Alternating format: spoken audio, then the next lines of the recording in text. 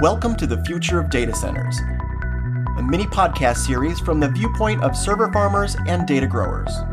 In this sustainability-focused series, hear from industry experts as they guide IT leaders on an important journey to combat climate change.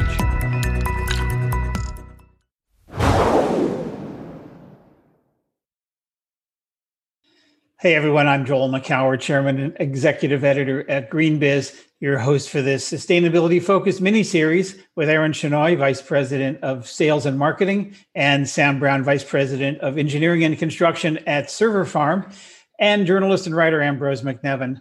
Today, we bring you the third and final episode of our three-part mini-series on the critical and sometimes controversial topics of data center and sustainability.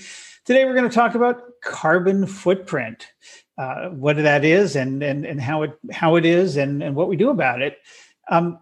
So many pledges and commitments to be net zero. Companies, countries are all committing to be net zero by some future date. And that means we have to understand the carbon in our infrastructures and operations. So, Aaron, I'm going to start with you. What's the difference, first of all, just a level set between embodied carbon and operational carbon? Thank you, everyone. Let me start with operational carbon. I think it's a little bit more straightforward. So operational carbon is the carbon footprint associated with the running of a facility. So every bit of energy that comes into the facility, including its upstream carbon footprint, so the kilowatt hour that comes to you from your utility, the accounting of the source of that power, whether it's hydroelectric or hopefully not, but a coal-fired power plant. So that's part of the equation, and then everything that happens with that energy within the building, the way electricity and power is distributed within the environment, the way refrigerant is pumped around the facility, how all of that is used, how the IT equipment behaves, but by the way, also taking into account things like the transportation of staff to and from a facility, the association of the carbon footprint with some of the ancillary activities that surround the physical infrastructure itself, maintenance events, testing events, the performance of the facility on a hot day. So all of those things go into the operational carbon. And operational carbon is actually very, very easy to track. It is very easy to report. It's actually something that we can do in real time for our customers. So almost having the sort of concept of a little CO2 ticker, as the facility gets used. Right. Embodied carbon is the footprint that you inherit, that you receive as a data center operator at the end of the construction phase. And that involves all of the carbon that has been, generated as part of the construction activities, including the upstream carbon that's embodied in things like concrete and in steel and in glass, and the transportation of all of those things to the site from their source. So those are the two elements. So embodied carbon is effectively what you inherit at the start, the starting line of your operational life as a data center. Your operational carbon is everything that you consume thereafter. Yeah. So Sam, talk a little bit about why this is important. What is the energy load and efficiency of a data center? Yeah, traditionally, it's been really, really bad. There's the metric power utilization effectiveness, PUE, and it started as this really revolutionary is the wrong word, but a really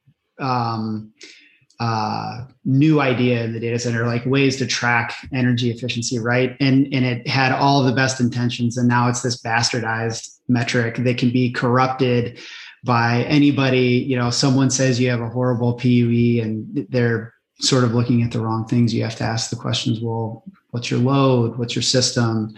What are your temperatures? And really get into it. So I think that energy efficiency in the data center space is just really poorly understood. And as I said, very easily corrupted.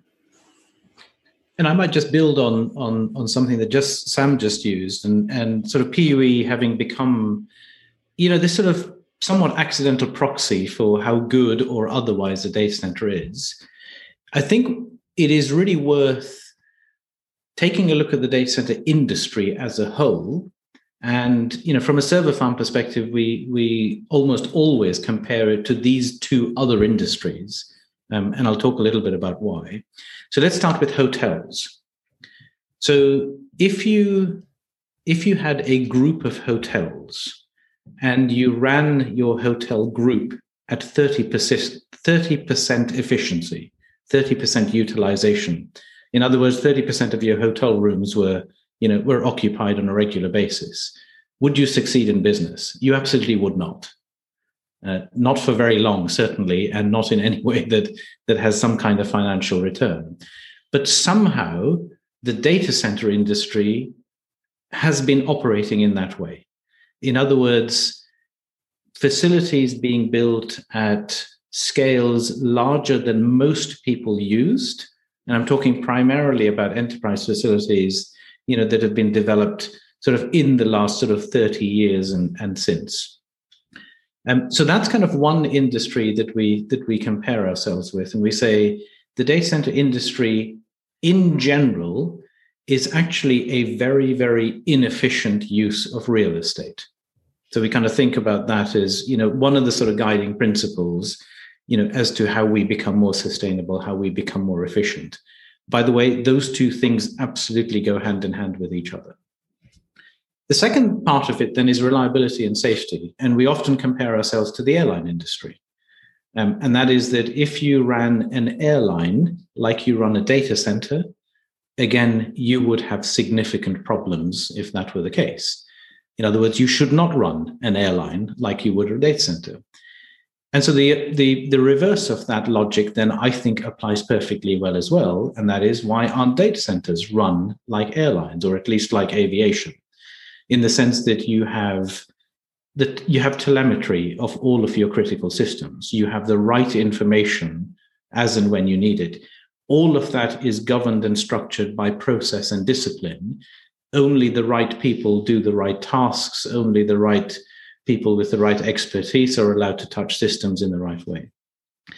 And the reason I'm saying all of this is it is incredibly important to not only design and build data centers well, and by well, I'm talking really about kind of the sustainability credentials of those types of environments, but that you also operate them equally well.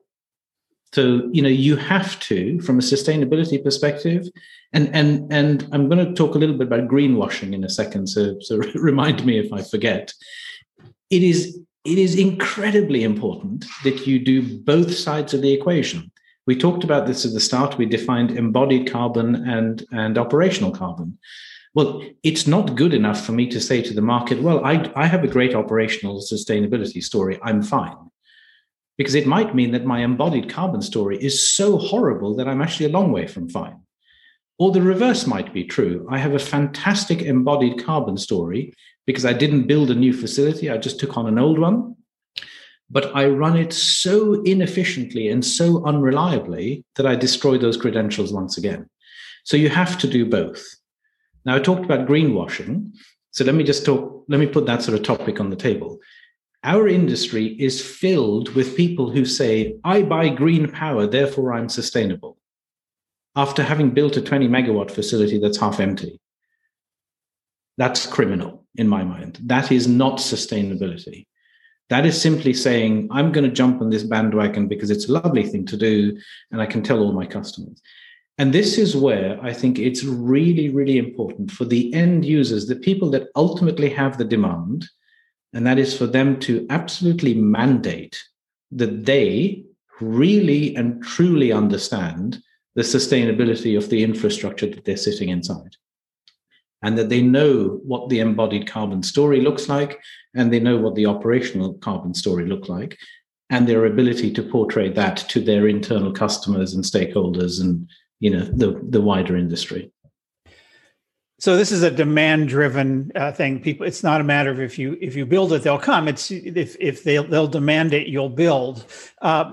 I'm wondering, Ambrose, what you're seeing in terms of the demand. Obviously, Sam had mentioned Microsoft, and I would submit that Amazon, Google, Facebook, and Apple are all in that same realm of having made significant carbon reduction commitments. But what about beyond that? Are you seeing this demand for lower carbon impact data centers? Is that growing?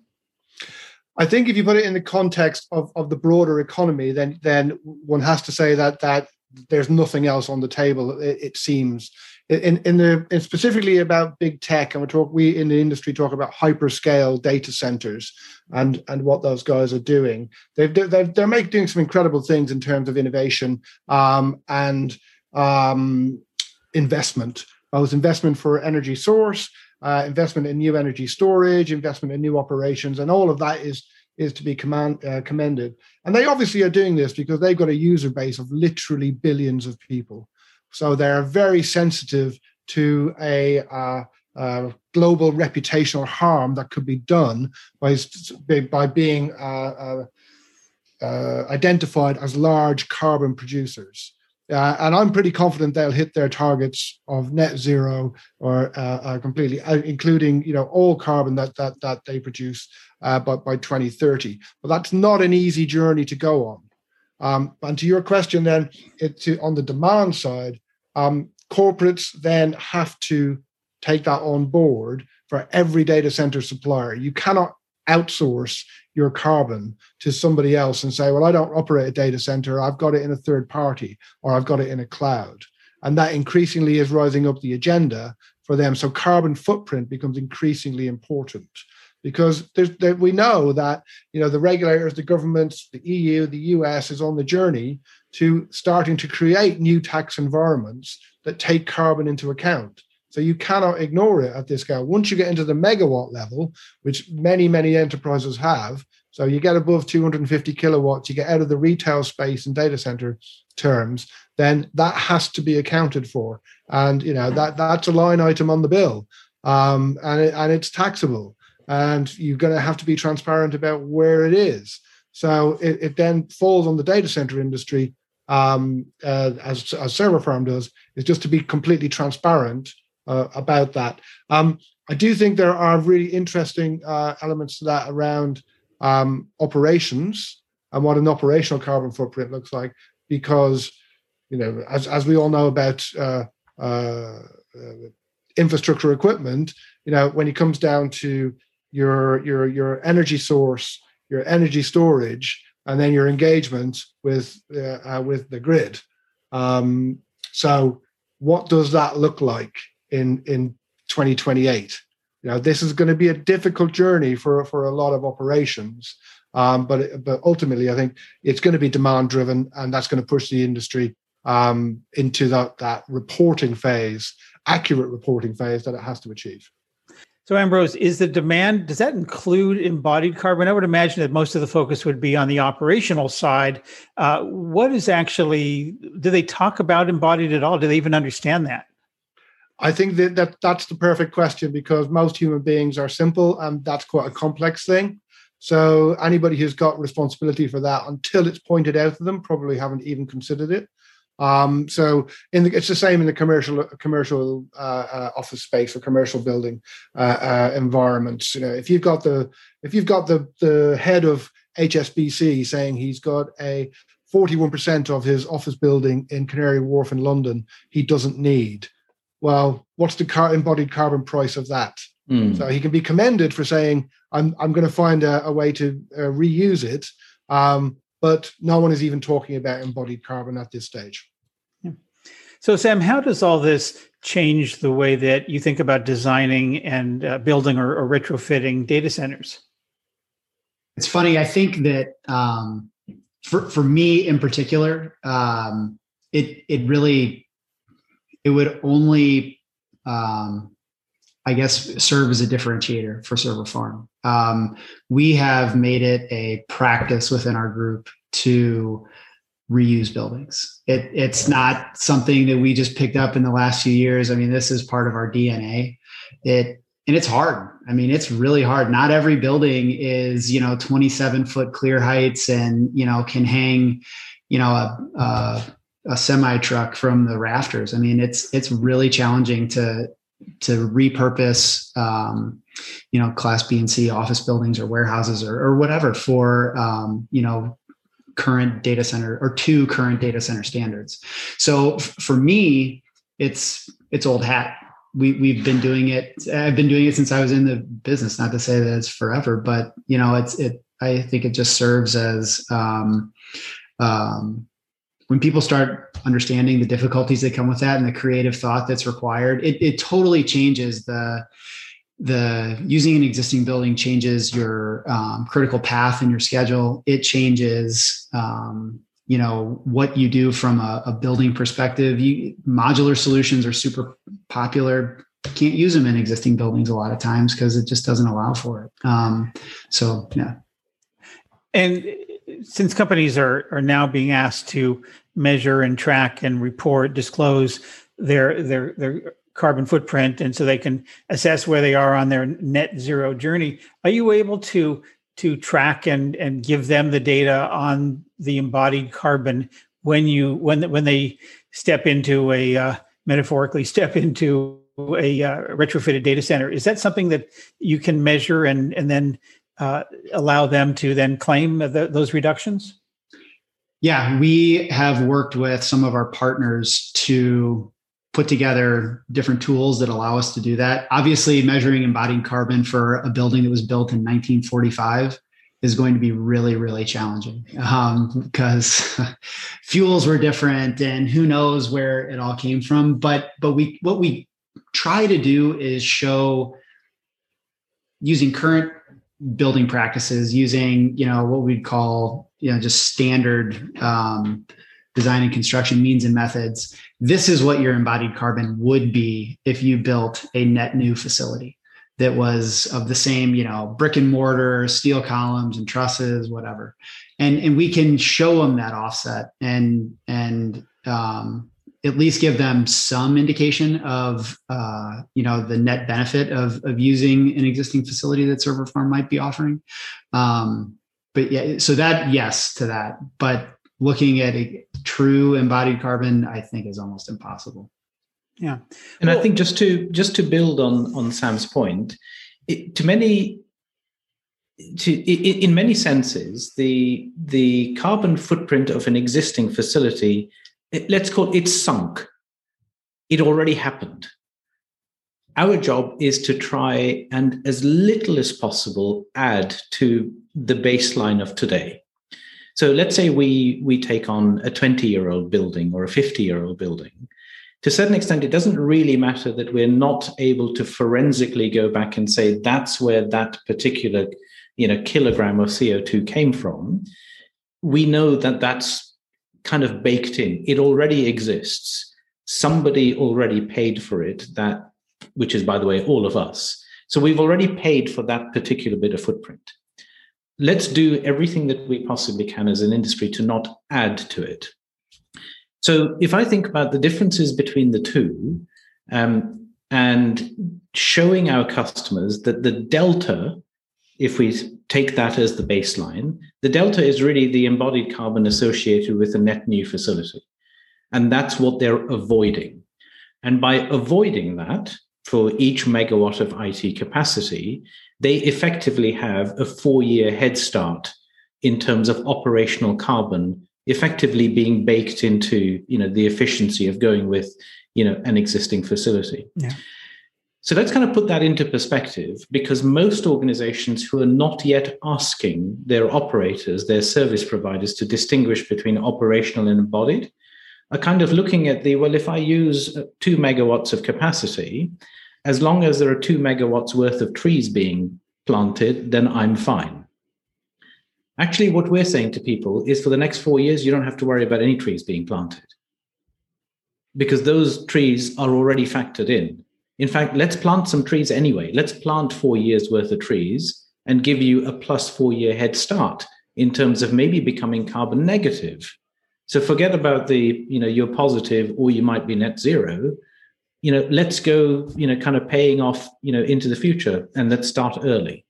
So there are lots of ways that we can do that. But to go back to your question, it is not yet a mature requirement expressed on the part of the end user, whether they're hyperscalers or not, to genuinely understand, and forensically so, the concept of embodied and operational, and the trade-off between new and existing facilities.